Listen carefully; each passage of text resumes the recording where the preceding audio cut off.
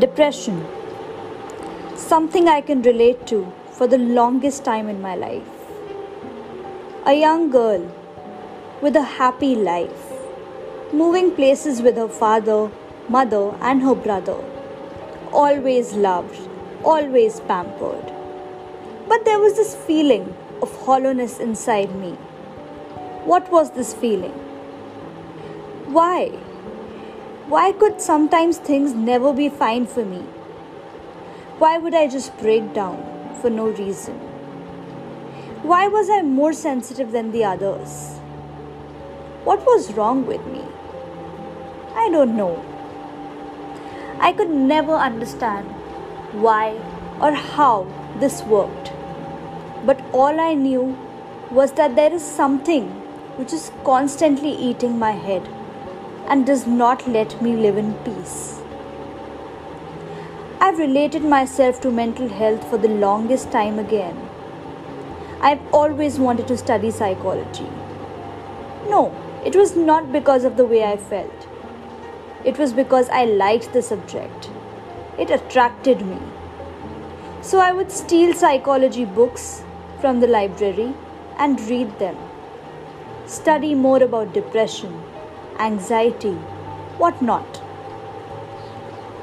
Never did this thought come to my mind that maybe this was something I was myself going through.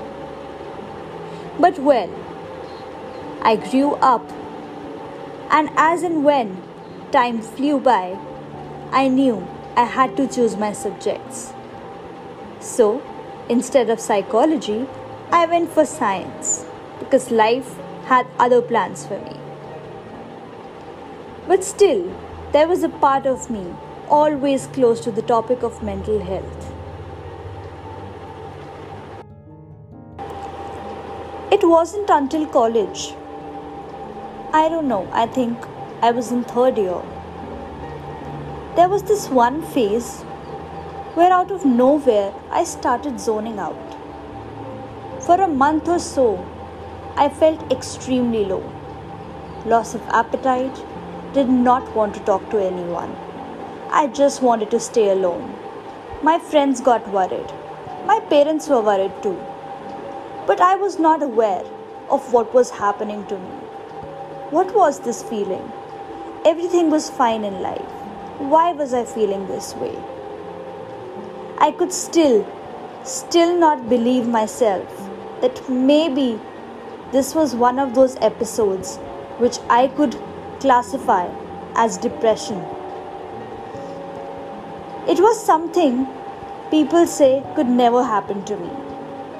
I was this outgoing, jolly-go-lucky girl.